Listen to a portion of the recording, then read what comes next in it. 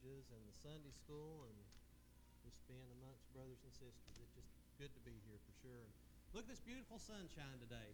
The Lord's blessed us, there's no doubt. And today we're going to look at Ecclesiastes. We're going to look at the conclusion of Ecclesiastes. We're going to wrap up this book today, and I have enjoyed this study. It's really getting into this book of Ecclesiastes. It's been one of my favorite studies I've done so far. There was so much in it. But today, as we're going to wrap this up, we're in Ecclesiastes chapter 12. We're only going to look at the conclusion, a couple verses here, but we're going to cover quite a bit of 11 and 12. But we're going to read Ecclesiastes chapter 12 if you want to follow along. We'll be in 13 and 14, and then we'll go to the Lord in prayer. So it says here in the book of Ecclesiastes chapter 12, verse 13, this is the conclusion. Let us hear the conclusion of the whole matter. Fear God and keep His commandments, for this is the whole duty of man. For God shall bring every work into judgment with every secret thing, whether it be good or whether it be evil. Let us pray. Dear Lord and gracious Father in heaven, again, we are just truly blessed to be in your house, Lord, and being able to look, Lord, at your word and be able, Lord, to hear your message brought from up on high, Lord, and just let it absorb into our hearts, Lord. We're so thankful for that, so that we can gain knowledge, Lord, that we can be wise in the decisions we make here on this earth. So, Lord, here today, I just pray that you just give me the words you need me to say, and just let us all have that open heart and responsive heart, Lord, just to hear this and be able to apply it. Again, we thank you for all that you do. We ask this in Jesus' name. Amen. So, whenever we looked at verses 13 and 14, we read King Solomon's conclusion on how we should live our lives. Now, we know that it's very important to honor and worship the Lord because He's in control and not us. And we've seen that throughout the book of Ecclesiastes. And, again, this book, it truly shows us how to have peace, how to have contentment, how to have purpose and that meaning, and avoid the vanities that this life has. We have to depend on God. And God, we have to have that loving reverence for God. We have to do His commandments, and that's what we're seeing there at the end. And that starts by gaining knowledge that leads to wisdom, and that's in the book. That's in God's Word here, in this Holy Bible. And, as we go through and we study, and like I said, this has been one of my favorite studies that I've done, really in-depth study on it, but, don't get overwhelmed, those out there that are redeemed. Don't get overwhelmed in the Word if there's something you don't understand. That's the time that you got to seek the Lord and ask Him. Lord, please reveal this to me, what this means. And I don't know how many times you all have done it. I'm sure it's been quite a few, but I do it quite often. I don't understand something. I go to the Lord. And then it's just like an aha moment. Whenever I come through these doors, whenever, through the Sunday school, through the preaching, it's just like, that's what I was asking God for. I didn't understand that, and it just comes out. And He reveals it. It happens to me quite often. And I'm telling you what, folks, don't get overwhelmed. Ask Him, and He will reveal things to you. And I love that aha moment. It just sticks to you. You're like, I see what's going on, because, folks, wisdom is required in this life. We have to have wisdom to live a life that's pleasing to God, God's wisdom. That way we can make the right decisions by the knowledge that we have, that we've obtained. Now, we're seeing King Solomon through the book of Ecclesiastes. He's stressing the importance of seeking wisdom instead of folly, especially from chapters 8 on up. Now, if you remember that King Solomon, younger King Solomon, he was inspired and he wrote the majority of the book of Proverbs. And what was his message that we saw throughout Proverbs? Seek lady wisdom and avoid lady folly. Because y'all remember, the fear of the Lord is the beginning of knowledge, and the fear of the Lord is the beginning of wisdom. And that was so important. The thing of it is, did King Solomon always apply his knowledge wisely? Of course he didn't. So, But, as we conclude this book, there's one thing that really pops out at me whenever we start to go through 11 and 12. We start to see King Solomon have a lot of regret for the things that he done. We start to see him have regret, and it brings to me another level of meaning to this book and to, in God's inspired hand here. Remember, back King Solomon, whenever he took over the reign of King of Israel, he was very young. Most people put him in that upper teenage years, close to his 20s, somewhere in that vicinity. But his dad, King David, instilled godly values in him. There's no doubt that happened. We see this in God's Word. And it showed early in King Solomon's life, right? When he took the reign of king, God was so pleased with him because he was wanting to judge and his Israel judge the people and the nation. He wanted to judge them righteously and fairly, right? So God came to him in a dream. What do you want? And that's what he asked for. And God was so happy with him that he blessed him with so many other things, riches, wealth, fame, all these things because of that. And there's no one that's ever had wisdom like King Solomon. We know Jesus is wisdom, but outside of that, King Solomon is the wisest one that's ever walked this earth. And there'll never be another one like him. And we can't even fathom that if we were to speak to him, how wise that he was. So when you read the book of Proverbs, I'm telling you what, when you read somebody, an author that writes things, you can kind of tell what kind of mood they were in. And in Proverbs, there's a lot of excitement because you can feel the Spirit in him. He was full of God's wisdom. He was young when he wrote this. And whenever he was providing all those practical wisdoms in that book. But in the book of Ecclesiastes, you begin to see he's older. He's older at this point. He's in the latter parts of his life. But when he writes this, you're starting to see a lot of remorse and a lot of regret for things that he did. And it's very evident in the last little bit of this. Because of his wayward lifestyle in between the two books. And as I study this book, I see a seasoned veteran of this life. He knows the temptations that's out there, and he knows what this world has to offer. And he's seen it. He's lived it. And, he did indulge into those things. And we know that. Those experiences of life that he indulged into away from God under the sun, there was a lot. But you know what? During the whole time he kept his journal, and of course that's where this Ecclesiastes, most of it comes from, was his journal of what he experienced and what he observed away from God. Remember, King Solomon knows the love of God. He knows what a fulfilled life that God can provide. So in his day, whenever he visited old Lady Folly, she lured him to her banquet. She lured him out. And even as wise as this man was, he's like a fish. That lure goes by, got tempted and grabbed it, and she hooked him. She had him hooked, right? And you all saw that in quite a bit, all the way up to chapter 6. We saw him become self-righteous in a lot of things. He's living under the sun without God. You start to see him use the words me, myself, I. He never gave God credit for a lot of these things that God had done for him. But through all these pleasures, all these possessions, all these riches, and all the fame that he had, none of these things provided him any lasting satisfaction in this life. None of these things ever provided him the fullness of life that only God can give. So, of course, when we talk about King Solomon, that's pretty much the first thing everybody thinks about is what was his downfall? And we know it was his multitude of foreign wives. 700 wives and 300 concubines. He had a lot of wives, but it was the foreign ones because God warned him, do not do that because those idols, they will pull you and lead you away.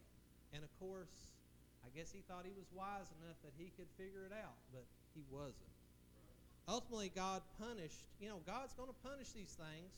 He doesn't like disobedience, and we know that in the next king that comes up, his son Rehoboam, we know that Israel gets punished because of King Solomon's unfaithfulness. We know that the nation was divided because of this, and the Word tells us that. But you know what? He made a huge mistake. Idolatry is a major sin against our Father, against God. You know, it completely goes against the commandments that we are to follow and uphold. No other gods before me. God's a jealous God. He is a very jealous God. But the thing of it is, King Solomon, he sees his mistake. And that's what we're seeing here at the end of Ecclesiastes. He is warning others to avoid this. Don't do what I did.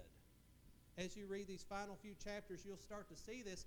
And I start to feel like whenever I was getting into this, it's just like a parent or grandparent or an elder looking at the youth and being like, hey, I see you're going down the wrong path there. Hold up. I've been there. You're not going anywhere. You're going to listen to me. I've been there, done that. It's not good. And he's trying to show us that the way, in God is the way that we need to be looking towards. So check this out about the youth. And we're going to be in chapter 11, verse 9. And this is where he starts.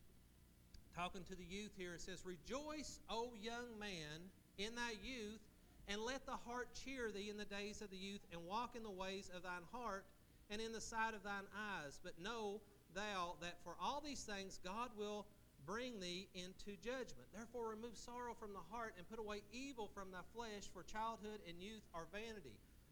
Those two little verses right there, he's telling us, seek God early in your life. Seek Him. Don't wait. Don't wait. And we even see that in verse 10, because he said childhood and youth is a vanity. Now remember, vanity has different definitions to it.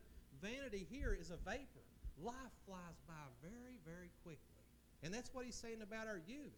Our prime of our life, I tell you what, it'll fly right by you before you know it. But he's showing us that there's a lot of advantages in youth. We have a lot more energy when you're youthful. You have a lot more physical capabilities. Well, basically you have a lot of less limitations hindering your life when you're a little bit younger, right? But also he's showing us here that youth is a time when there's a lot of temptations that come your way in the youth. A lot of sensual indulgence. Man, they're strong whenever you're young. But I want you to notice something too in 11:9 there. It says, it talks about to rejoice and judgment in the same verse. In that, folks, in that same verse there, he's saying, walk carefully. Be careful in what you're doing. Because it's easy to get drawn down the wrong path and a path of regret, and you do not want to do that. Because, folks, it talks about the heart here. Believe it or not, our heart can lead us into sin. Whenever it's talking about the heart, we're all born with depraved hearts. We're all born with that. And, I understand when people say, well, listen to your heart, follow your heart. We know what they're talking about. But I tell you what, this old heart can lead you into bad things. Right. So you got to watch out for that. But thing of it is, too, when he talks about judgment here, he's talking to the youth about judgment. Everything we do will be judged. Maybe not all in this world, but the next one to come, it's going to be judged, folks. It's coming. So what he's saying here, important to enjoy the good times. We talked about that a couple weeks ago. Enjoy the good times when God presents them to you. But in those good times, we shouldn't be reckless or sinful. That's a major thing. We shouldn't be reckless or sinful because, folks, true pleasure is experienced by faith and obedience. Therefore, our true satisfaction is a gift from God. And that's something we need to remember. So he's saying here, flee your youthful lust. Don't get yourself in a mess because time really flies by quickly, and you need to remember that. So with that said, in youth, he's going to continue on talking about youth. And let's take a look at these main points of living a fulfilled life as King Solomon's showing us. In chapter 12 and verse 1, I want y'all to take a look with me. It says, remember now thy Creator in the days of thy youth. Now, folks, I love that point in just those couple little sentences there. You're seeing King Solomon acknowledge God as the Creator. This is the one that had all these wives with idolatry and all these things going on. He acknowledges God as the Creator. What that tells me is that he's showing God's power, his sovereignty. He is the creator. Folks, this is our God. And, you know, this is the one that created the heavens and the earth, the universe. He created us. And King Solomon is saying that right here to us. And all the things he's been through, he's coming back around full circle again to this. And when I look at that, I want to just kick back here to Psalm and chapter 8. In the book of Psalm, we'll see what King David has to say about God's marvelous creation. There's a couple of verses here in Psalm chapter 8, verse 3 and 4. When I consider thy heavens, the work of thy fingers, the moon and the stars which thou hast ordained, what is man that thou art mindful of him, and the son of man that thou visited him? Now, folks, when I read this and I think about King Solomon, there's no doubt he's given his son advice. I'm telling you what, how important it is for us to teach our children about God. And you're seeing that right now. Again, he's coming full circle back around. King Solomon's an old man whenever he writes the book of Ecclesiastes. So it's important, and he's such an influence, King David was, on King Solomon. You know, folks, everyone in here, we're designed for eternity, and God has the keys to that. Right. We're all designed for that. And I tell you what, this world has nothing to offer you and me. It has nothing out there to offer us other than heartache and disappointments. And if you haven't experienced it, give it time. It's going to come your way. So in that first little sentence in chapter 12, verse 1, he's telling us to serve God the way he intends us to before we get to the point where our service is going to be limited. So we need to do that. We need to think of that. So, you know, the thing of it is, though, when you're younger, you think you have all the time in the world. You want to put things off, but Solomon tells us life's a vapor. God's Word tells us, you know, you think about it. I'll do more when I graduate college. I'll do more when my kids, you know, whenever I raise my kids. Or I'll do more whenever I retire. I'll do more for God whenever I get to that point. But the thing of it is, we don't know if we're going to be here. We've got to be in the today and in the now, because time will slip away. We can waste a lot of time chasing after the wind, folks. Squander time that we just can't get back. And I think King Solomon is seeing this too. And he has that regret. You know, his experiences tells us to remember the Creator before difficult days come our way.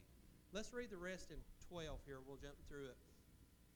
Again, we'll start from the top. Remember now thy Creator in the days of thy youth, while the evil days come not, nor the years draw nigh, when thou shalt say, I have no pleasure in them. While the sun or the light or the moon or the stars be not darkened, nor the clouds return after the rain. Again, difficult times are coming. Verse 3 here, it says, in the day when the keepers of the house shall tremble. Now, this is God showing us that youth is slipping away. And he's showing us, hey, this is like them rumble strips on the road. Hey, you know that time we talked about? It's slipping away from you when you start seeing these things come up. This is us aging. The keeper of the house shall tremble. We're not as steady as we once were. And the strong men shall bow themselves, because not as strong as I was in previous days. And the grinders cease, because there are few. It's talking about our teeth. And those that look out of the windows be darkened. I can't see as well as I used to. These are reminders. You slipping away. And the door shall be shut in the streets. What? I don't feel like doing things that I used to do. When the sound of grinding is low, you might not have the appetite that you had when you was younger. And he shall rise up at the voice of the bird, and all the daughters of music shall be brought low. Can't hear as well as I used to. Well, I get that all the time at home. Can't hear very well. But also when they shall be afraid of that which is high, and fear shall be in the way. You'll start being fearful of things you never thought of before. And the almond tree shall flourish. The almond tree has blooms of white. You start to see your hair start to slip away, start to get gray, start to get white, things of this. And the grasshopper shall be a burden. The grasshopper's talking about it not being able to get around that well. The grasshopper drags itself along. And desire shall fail. Things that you used to love no longer is interesting to you. Think about that. Because man goeth to his long home. This is the point when man is going to pass, and the mourners go about the street. He's telling us to remember these times. Remember, your youth is slipping away when you see these things. So I want you all to take another little look, but the thing of it is, as we age too, we have no promise that we are going to age. We have no promise of tomorrow. None of us do.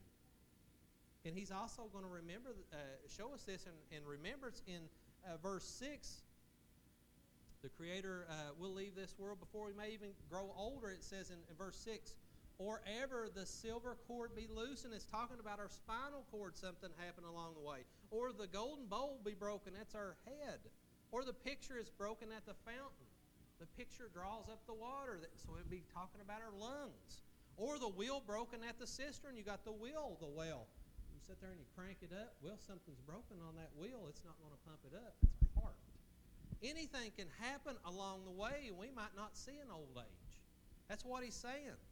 Then shall the dust return to the earth as it was, and the spirit shall return unto God who gave it. Vanity of vanity, says the preacher, all is vanity. What's vanity he's talking about here is these things are a mystery.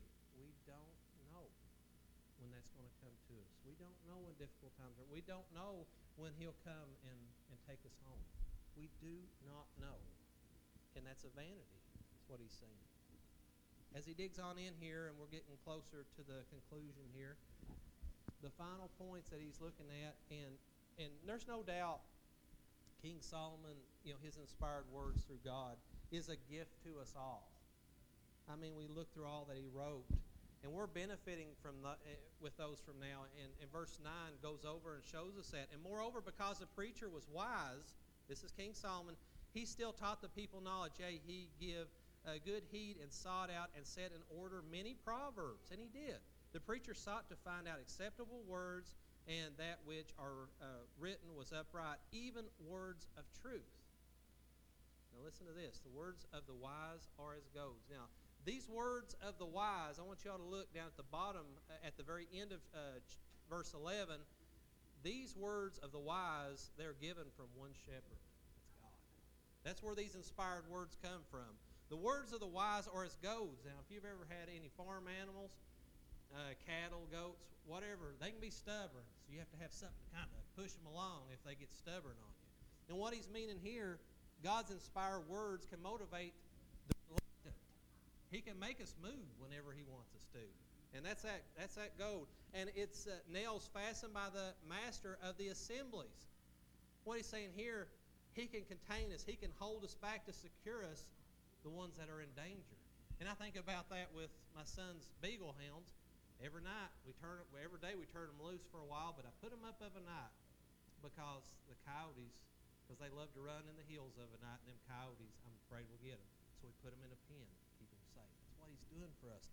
God's words can keep us secure in dangerous times, is what he's saying. Verse 12 also goes on, and again he's saying, be leery of other study materials, folks. Be leery of that, because there's a lot of false doctrine out there, and you could waste a lot of time reading through and chasing a rabbit through this stuff, and it would be meaningless to you. If it's not God's word, it's meaningless. You can waste a lot of time in that. So we get to the point here, and this is, folks, this is the conclusion, the whole duty of man. This is what King Solomon comes up with in his latter years. Let us hear the conclusion of the whole matter. Fear God and keep the commandments, for this is the whole duty of man. Folks, fear God, we've seen this recommendation many, many times in the wisdom books. I want to ask you, how do you fear God today? How do you fear God? And we all have different relationships with God, some a little stronger than others. But I want to tell you something. I know as believers, that fear that we have is a loving reverence for God. We know that he has our best intentions in everything, the good times and in the bad times, in the difficult times. Those are times we can use as an opportunity to get closer. We talked about that last time. But we have that faith in him. And we know he loves him. Why do we know he loves him? He allowed his son to die on the cross for us. And his blood has covered our sin, folks. Think about that. We know that he loves us. But you know, the worst fear that I think, as far as, now I know God, He could destroy me if He wanted to in this life. He could destroy me right now if He wanted to. But the thing of it is, folks, my worst fear is disappointing Him. He called me. He called you if you know Him today. And I fear disappointing Him like King Solomon had. I worry about that. And that's something we need to think about. Because you know what? He provides us a fulfilled life. That old void that we have in our heart, He fills that void for us. And I don't want to disappoint Him in anything. He's been so good to me and my family. But you know what? Like an unbeliever, they don't see God in this light. They don't perceive God in this light. I was there. We all were there at one time. We were all lost. And you know what the perception most time is of an unbeliever? They think of God standing up there with His arms crossed, just waiting for you to make a mistake so He can punish you. That isn't the mindsets of a lot of non-believers. And in that, they think they try to avoid God at every single turn. They don't want to come into the house of God. They don't even want to be around believers and Christians because it sheds so much light on their sin and their self-righteousness. I'm telling you, folks, they see God as an authority and a judge as they live their self-righteous life. And it bothers them. It sheds so much light and guilt on their sin, and they have so much regret. So that's a little bit of difference there. But God's inspired word is telling us to seek Him, out before this time fastly passes by. And it will. It's a vapor. Because in verse 14, we know this. For God shall bring every work into judgment with every secret thing, whether it be good or whether it be evil. Folks, this is the judgment's coming after the first death. It's coming. That judgment's coming. You're not going to avoid it. Every knee is going to bow, every tongue is going to confess. You're going to be right there, and it's going to be to us. But the thing of it is, folks, we have hope. We're on this side of eternity right now. We're on this side of eternity, and today is the time. Today is the day of salvation, and now is the time. And that's what King Solomon is trying to show us here at the very end of this.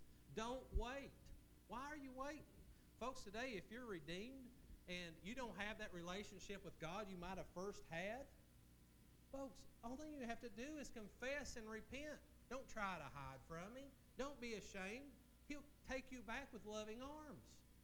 That's what He is. We've got to confess and repent and regain that relationship. And for the lost out there, folks, you may think that you have no hope. You may think you have no hope in this world and no hope in the world after. But I'm telling you something, folks. Don't wait. Seek Him out. Cry out to Him. Amen. And I tell you what, He might just find you, and He'll bring you meaning and purpose you never thought of. He'll fill that void that's in your heart. Because I'm going to tell you something, without God, there is no hope.